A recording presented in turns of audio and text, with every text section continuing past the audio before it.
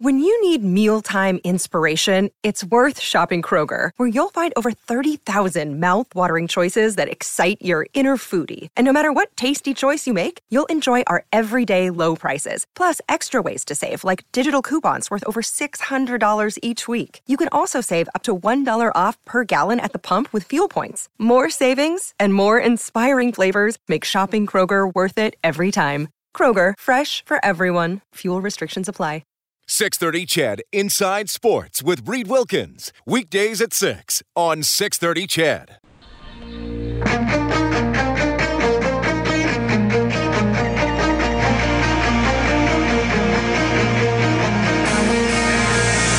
Edmonton's home for breaking news on your favorite teams. This is Inside Sports with Reed Wilkins on the voice of your Edmonton Oilers and Eskimos. 630 CHED. Thanks a lot for tuning in. So in Los Angeles, Sutter and Lombardi out. Blake becomes the GM, Robitaille the team president. Willie Desjardins fired by the Vancouver Canucks. Of course, Lindy Ruff out in Dallas as well. The Oilers have called up Jujhar Khaira. Oscar Klefbom is the second star of the week. He had 7 assists in 4 games. Go to 630ched.com to enter an auction to get 4 loge seats to the Oilers playoff game on Wednesday against the San Jose Sharks. That auction open until noon on Wednesday.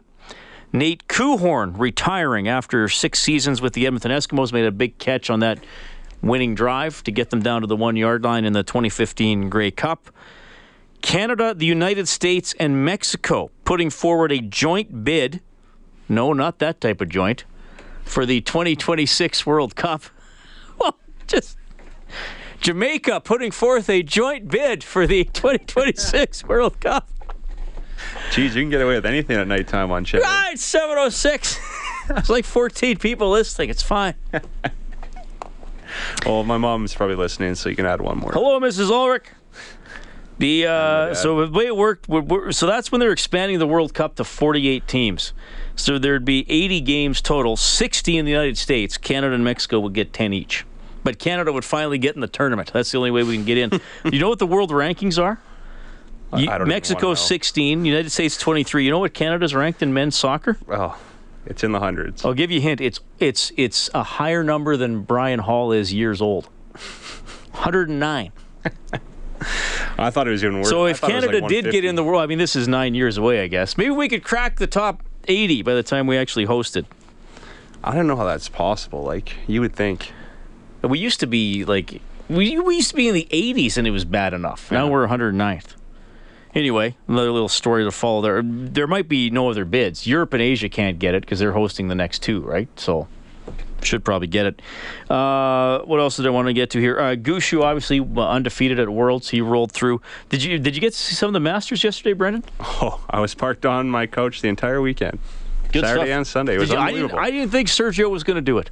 After he bogeyed 10 and 11, I thought, no way he comes back from that. Well, Rose had a chance to go up by 3, and he missed that short birdie putt. And then after that, it opened things up for Sergio a bit. Then he had the eagle. It was incredible. I had some money on Justin Rose, so I was a little disappointed, but good for Sergio. Gets the green jacket. Yeah, I mean, I don't mind it. I didn't think he'd be able to do it, but that's the thing about golf. I mean, you get guys sometimes in their late 30s, like Sergio, finally getting a major, and then it changes the whole perception of how he's looked at, right? Oh, absolutely. Now he looks as the guy, well, he finally got it done. He contended in all those majors. He finally got it, right? So now Rose has a U.S. Open and the Olympics, and was almost he's a good golfer.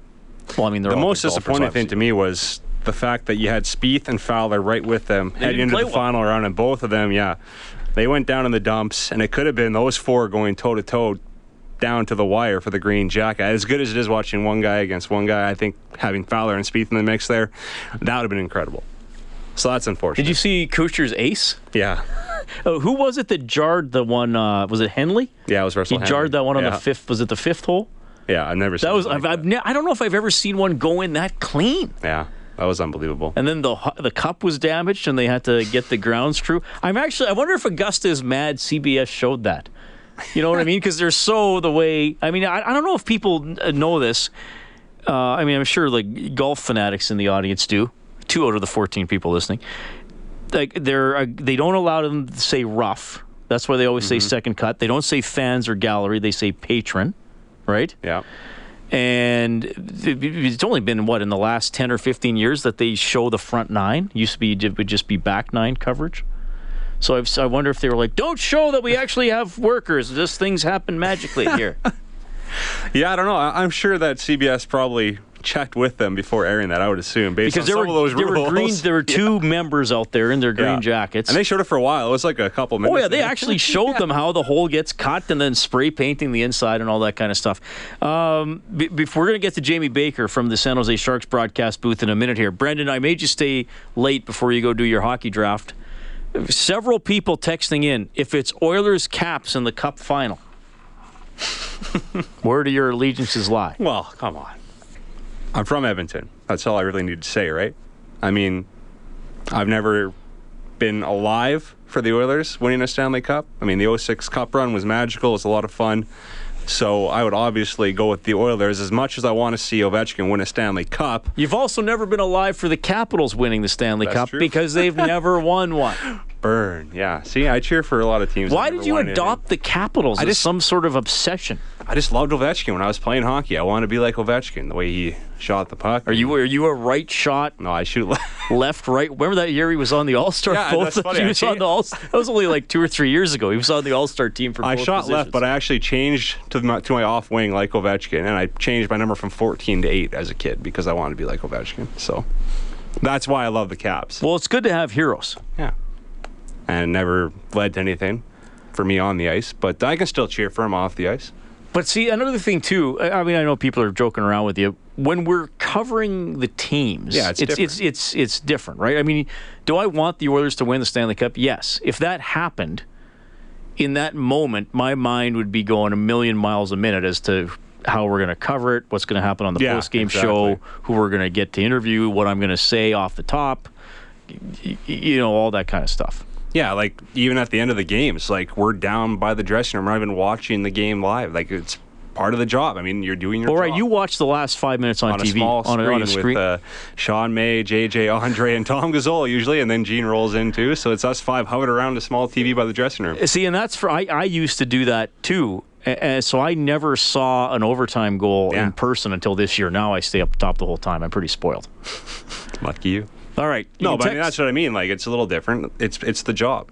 But it would still be awesome to see your hometown team win a Stanley Cup. Well, and here's the thing. As an Edmontonian, as an Edmonton sports reporter, whatever you want to call me, if there's an Edmonton team or athlete involved, I want them to win. Yeah. I want Jelena Mrjenovic to win every boxing match. I want Jen Kish to be part of every rugby championship. I want the U of A teams to win. But you also realize you have to talk about it and discuss it and break down if things go wrong. But yeah, if Oilers Capitals, hopefully you would want the Oilers to win. That would be a pretty good Cup final as well, I would think. All right. Here's what we're going to do. We're going to take a break, then we'll bring in Jamie Baker. It's Inside Sports on 630 CHED. This is Cam Talbot from your Edmonton Oilers, and you're listening to Inside Sports with Reed Wilkins on Oilers Radio, 630 CHED. All right, Oilers and Sharks coming up on Wednesday night. We'll have it for you on 630 CHED. Jamie Baker covers the Sharks for NBC Sports California. Jamie, welcome to the show. How are you doing? Doing great. Hope you guys are doing good. Looking forward to an intriguing series with lots of subplots and storylines. It's going to be a fun couple of weeks here coming up. Well, it is interesting, and, about a month ago, it looked like San Jose was, maybe cruise is too strong of a word, but they were certainly in control to finish first in the division, and now they've wound up with third and obviously won't have home ice advantage at Edmonton. How do you summarize the last month of the Sharks season, Jamie? I summarize it as I look at their schedule in March. 16 games, four sets of back-to-backs that were all on the road. And I take a short summer last year, condensed schedule because of the World Cup, 7 guys that went to the World Cup, and some of them, a bunch of them are in their 30s. And the Sharks travel more than any other team in the NHL. And as opposed to analyzing the last month, I look at it as their body of work for the whole year, and I'm like, mission accomplished. They made the playoffs, and that's what they wanted to do. They were the 3rd seed last year going in the Pacific, heading into the playoffs. I think they would have preferred to maybe have home ice, but I think the bumps and bruises and fatigue caught up to them a little bit. But you don't just look at the last month, because right now it doesn't matter. It doesn't matter what they did yesterday, because it's a new season. So nobody cares. When you get to the first game of the regular season, nobody cares what you did the last game of the preseason. It's the same thing. Nobody cares. The bottom line is they have to fly to Edmonton, and they're going to start off in Edmonton. And Edmonton's the favored team, as they should be. They got more points. They've got the best player in the NHL, who's probably going to win the MVP. They've got momentum on their side. They've got an entire city that's been craving the playoffs. So I think the Sharks will embrace this underdog role, and let's see how things roll out. Obviously, the injuries were a big story for the Sharks here at the end of the season, with Thornton and Couture both suffering different injuries. I know that they both were saying last week that they will be ready for the start of the playoffs. How do you look at their availability and health here for Wednesday, Jamie? Day to day. Okay. They're both day to day. That's all I have to say on that. Yeah. Okay.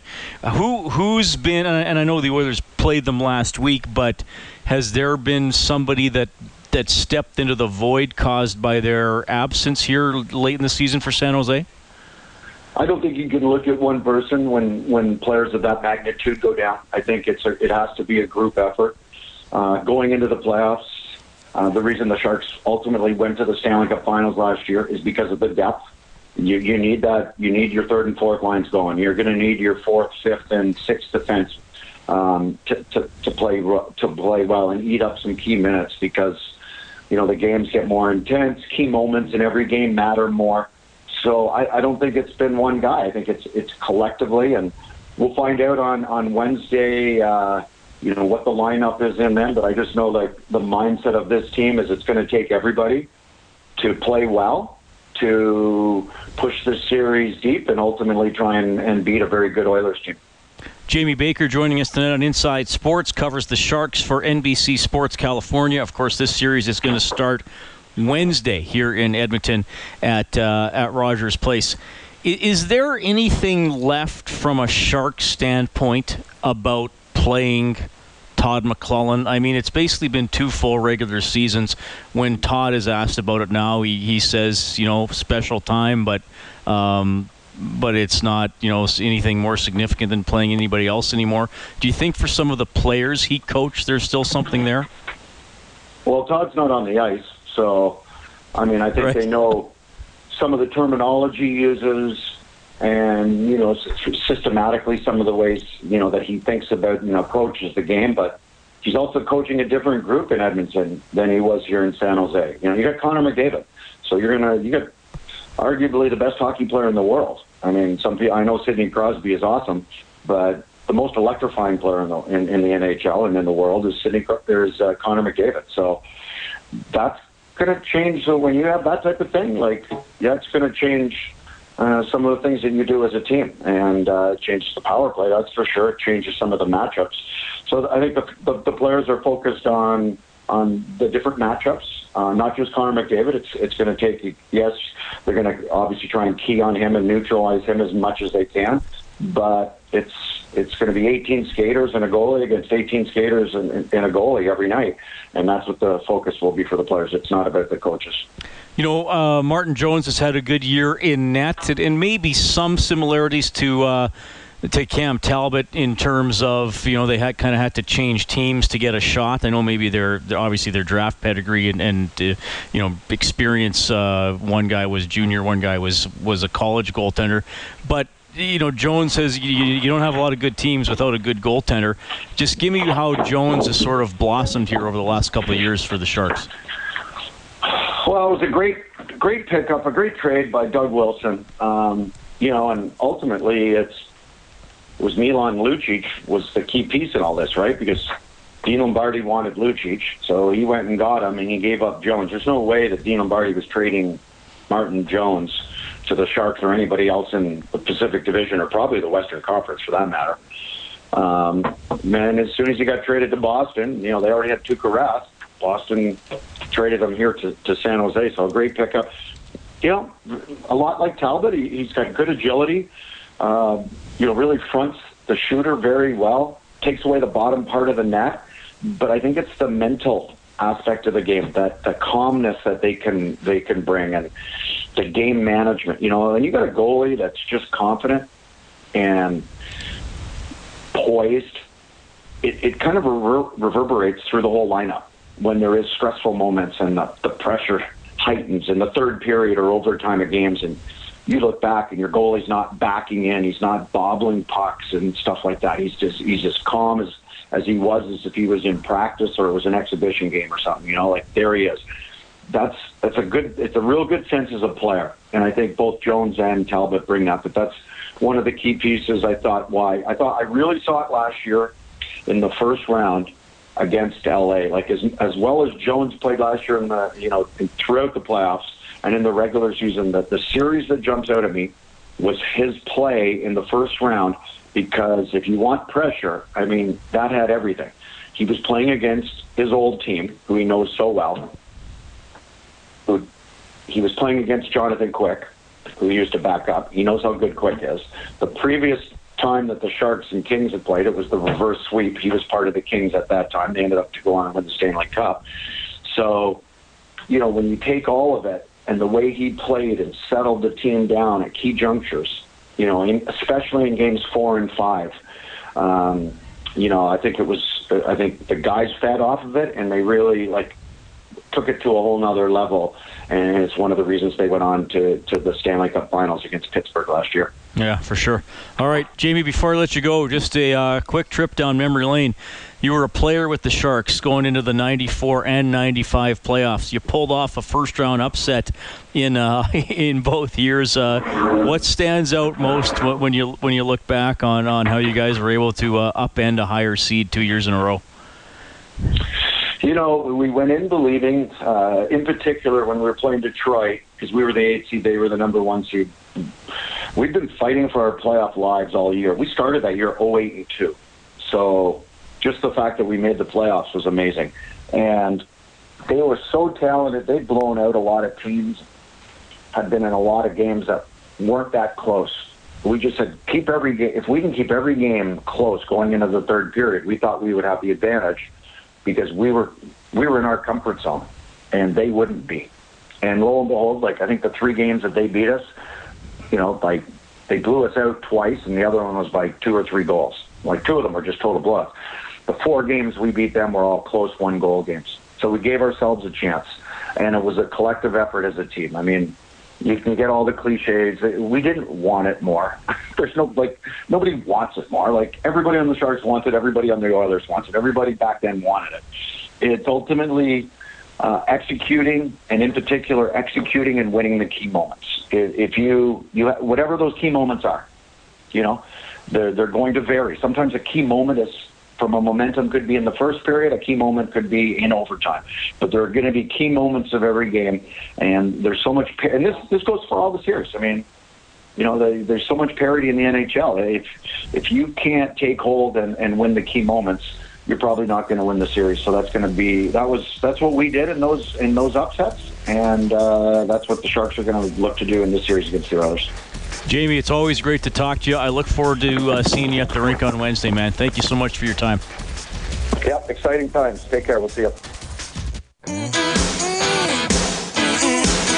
This is Mark Letestu from your Edmonton Oilers, and you're listening to Inside Sports with Reed Wilkins on Oilers Radio 630 CHED. All right, thanks for tuning in tonight. Really appreciate whenever someone will text 630-630. Don't read all the texts on air, but I do read them silently to myself at the very least. Apparently the Jamie Baker interview, people don't like Jamie Baker. A couple texters used the exact same D word to describe him during the course of that interview. Jamie Baker, what was supposed so bad about Jamie Baker? Did you find Jamie Baker unpleasant, Warren Mulvey? I didn't. I thought he was excellent.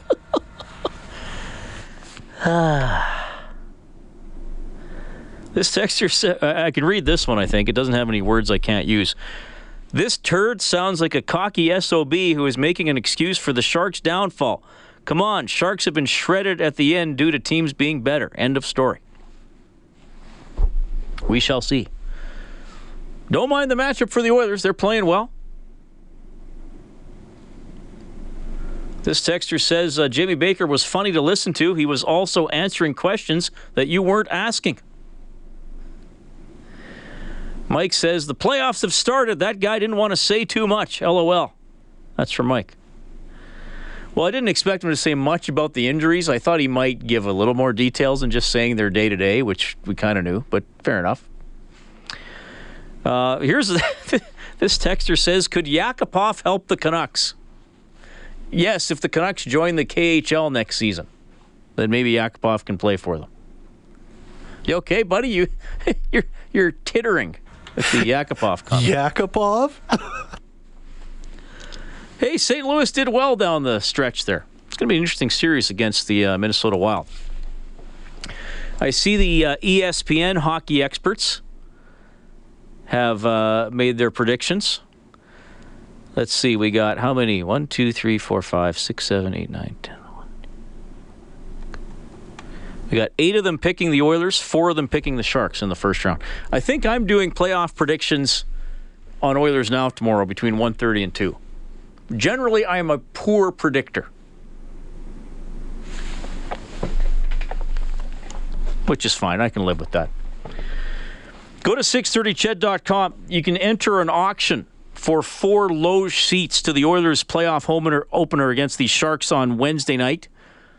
Bidding goes until noon on Wednesday, and of course we'll have the game for you right here on 630 Ched. 6 o'clock for the face-off show. The game will start at 8. We'll have extended pregame coverage of all Oilers playoff games right here on 630 Ched. Going to be fun. Looking forward to it. Rogers Place, great new building, team into the postseason. Scott C. Bourgeois, who works in the newsroom here at 630 Ched, and you may know now as the public address announcer at Edmonton Oilers games, went back into the EA Sports archives, also known as their website, and sent me the preseason predictions as played out by the video game NHL 17. Which had the Oilers finishing 3rd in the Pacific Division with 85 points and defeating the second-place LA Kings in the first round and then losing to San Jose in the second round.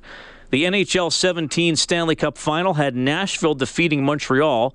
EA Sports did correctly predict that Connor McDavid would win the Art Ross Trophy. They also have him winning the Hart Trophy, which I think he will win.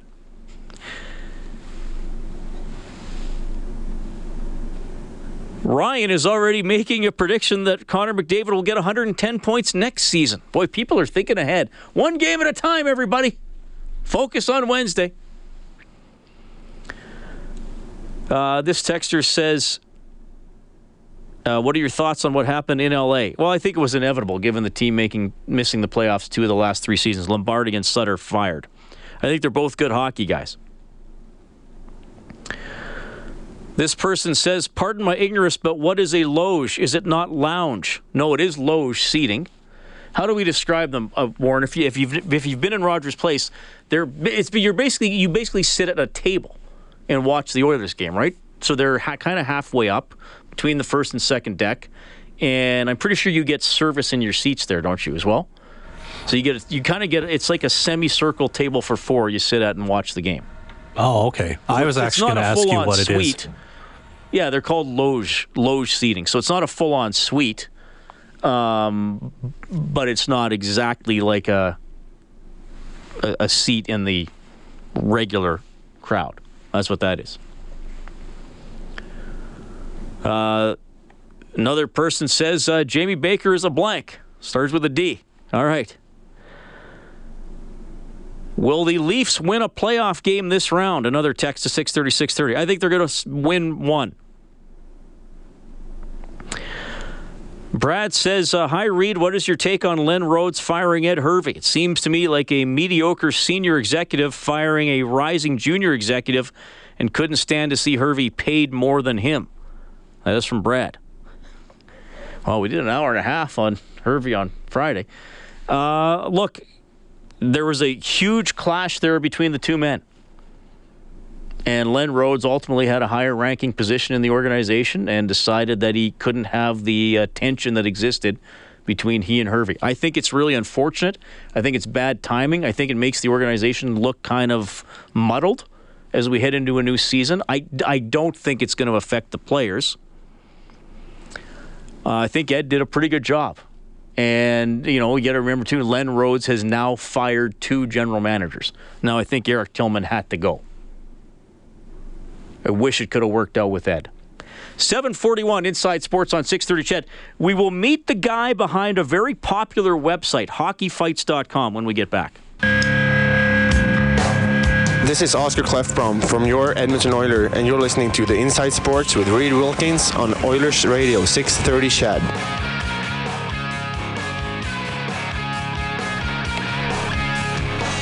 The scoreboard on Inside Sports, presented by Crystal Glass. For all your glass needs, call 310 Glass today. Obviously, no NHL games tonight. Blue Jays back at it tomorrow. They're 1-5, worst start in franchise history. Hockeyfights.com, pretty popular website. The man behind it is David Singer. David, welcome to the show. How are you doing? Great. Thanks for having me today, Reed. Yeah, it's great to talk to you, man. How are you? How's your excitement level for the playoffs coming up here? I'm pretty stoked about them. I'm a New Yorker, so we're not used to only having one team in there, whether it be the Rangers, Islanders, or Devils. And I think we had some higher expectation for the Islanders this year, but I'll just be watching all the national games and seeing Canada as a whole make its big turnaround. How much McDavid have you been able to watch this season? And the Oilers, hot finish. They won 12 of their last 14. I've been pretty lucky. I have a strong connection to the Oilers Nation boys, so that sort of makes me tune in a little bit more. And a couple of my great friends are also up in Edmonton, so it's been fun to watch that team, especially this year. So I got to see a lot of McDavid last year, but this year, the addition of some of his teammates, maybe I was already a fan of before they got there, like Pat Maroon and Milan Lucic. So it's been great to see that team make a few adjustments and succeed. I'm curious about your take on the Rangers, because they were pretty much slotted into that wild card spot for the last portion of the season. But a really good team. I mean, I think they're going to beat the Montreal Canadiens. I don't know how you look at their chances here in the postseason. They had such a strong start that I think anything they did after that seemed like a bit of a letdown. So I'm not sure what they're really going to bring, because the Canadiens really changed their game by the end of the year. And between the coaching changes and the player changes. So I think they might be one of the tougher matchups for the Rangers in the Eastern Conference, because the Rangers really weren't playing a very physical game all year. And they tried to make their own adjustments by the end of the year, especially when they stopped winning what seemed like every game in the first quarter. But that's why the players are so great. It's a fresh start for everybody, and everybody's going to have a plan, and until they get punched in the face, I guess. So we'll see what happens. Whoever makes that first strike. Well, speaking of punching in the face, you came up with the perfect segue there, because hockeyfights.com is what we wanted to talk to you about. It's become I use it as a resource for sure to check into guys' past histories and to see how often they fought either this season or in the past. Take me back to the beginning. First of all, how did Hockey Fights get rolling? It was a bit of a curiosity for me.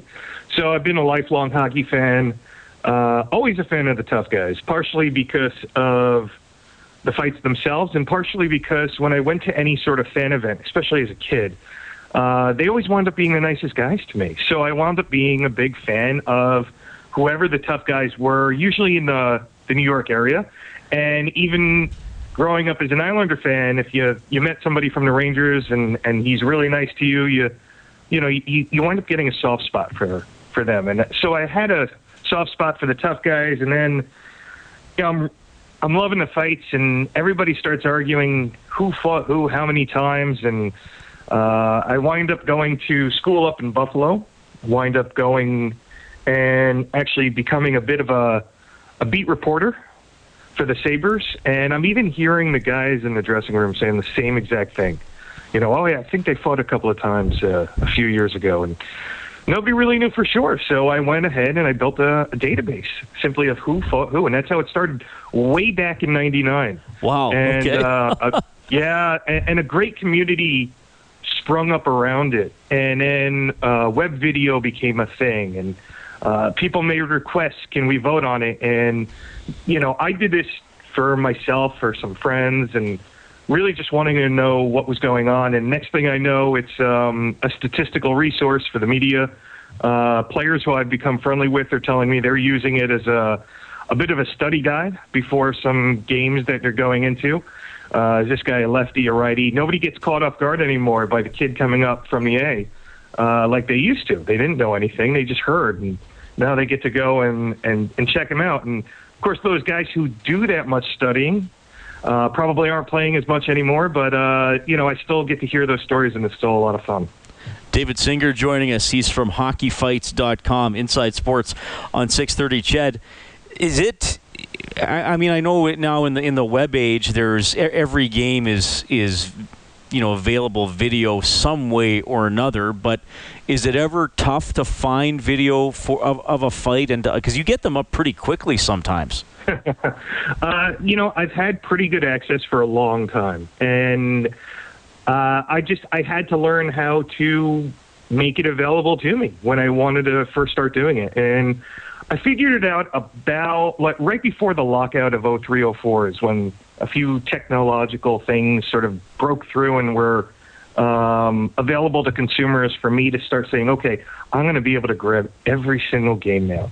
So it was a little before things were available on the web, and my curiosity again shifted. Well, it didn't shift. I still loved the guys and who are fighting and hockey as a game in itself. But, I also love the technical aspect of what I was doing. So everything was a bit of a learning curve, and that was the fun part of the challenge of doing it.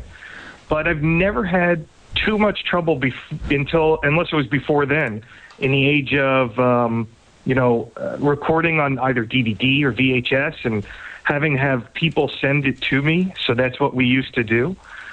People would send me their local teams, or and at one point it was by mail. Somewhere in between, they were figuring out how to upload it themselves and send it to me to edit. So it's been a long, strange road, and things are easier now than ever. I mean, you see how many people are making what seems like a clip of every single moment of the game, and everything gets dissected now, from a shot block to a minutia, tiny little bump in the corner to looking at a goal from 20 different angles. So it's very different than when I first started. Do you do anywhere on your site, or maybe you will know this off the top of your head, because I'm curious when it pertains to Patrick Maroon, is he the NHL leader in goals plus fights? Because he had 27 goals and 9 fights for 36. Off the top of my head, I can't think of anybody who would top that. You know what? Off the top of my head, I would agree with you, because it's a pretty good bet to take.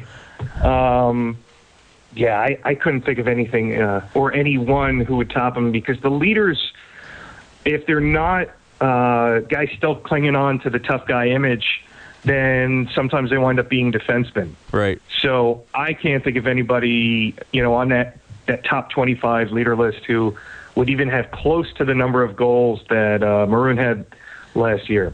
Who do you think's the best fighter in the NHL right now? Oh, that's a hard one. It's actually, that one's harder than it was 5-6 years ago, when you got to at least rattle off 2 or 3 of the top enforcers, and people would argue it out. But right now, you've got hidden tough guys like Wayne Simmons and Ryan Reeves, and some other guys who, Ryan Reeves wears a label of enforcer, but Wayne Simmons really doesn't. He's more of a power forward in the way that Jerome McGinley was, and still plays. So I think he's one of the top fighters, like pure fighters out there. I do think some of the guys on top of the leader list, like Jared Bowl and Cody McLeod and Matt Martin, are all pretty solid, tough guys. But, we're a few years away from the George Larocques to the Brian McGrattons of the world of just a few years ago. And they would have been pretty easy to name. I just did the math. So Simmons and Maroon tied with 36 combined goals and fights. So there you go. I can't see anybody topping those two this season. David Singer joining us from hockeyfights.com. Just why do you think, you explained why you started the site. Why do you think the site and just fighting in general continues to connect with fans? Because, there is less fighting than there used to be, but it does remain part of the game. There are a vocal portion of hockey fans, and I still think that a lot of times people say, well, if you don't like fighting, you're not a hockey fan. I don't think it's that black and white. There is a vocal portion of hockey fans who say, maybe fighting shouldn't be in the game. Why do you think it, though, continues to connect with so many fans? Well, I guess it's two separate views on that, and I'll address the fan part of it instead of just the part of the game part of it. And with the fans, I think it's part of the reason why I love the game or wound up loving, seeing some of the fights and meeting the guys. I think those players, they're blue-collar players. They're genuinely very down to earth. People see them, I think, a little more as a reflection of themselves than the superstars. We all know we can't do what they do. And listen, I can't do what the Enforcers do, and most people in that arena can't either. But when they see somebody out there giving everything they've got, doing anything it takes for the team, I think that's where the connection's made. And I think that plus the adrenaline rush of just seeing the fight and having something spark up, there's a tension in the arena. I think that's why people still connect to it and still love it. I just think it's, partially raw energy and partially just the mentality it takes and what feels like a personal connection to it, even if there's not. Thanks for that, David. David Singer from the excellent website, hockeyfights.com. My name is Reed Wilkins. Oilers back at practice tomorrow at 11. Stauffer will have the latest on Oilers Now, noon to 2. Thanks for listening to Inside Sports. 630 CHED Inside Sports with Reed Wilkins. Weekdays at 6 on 630 CHED.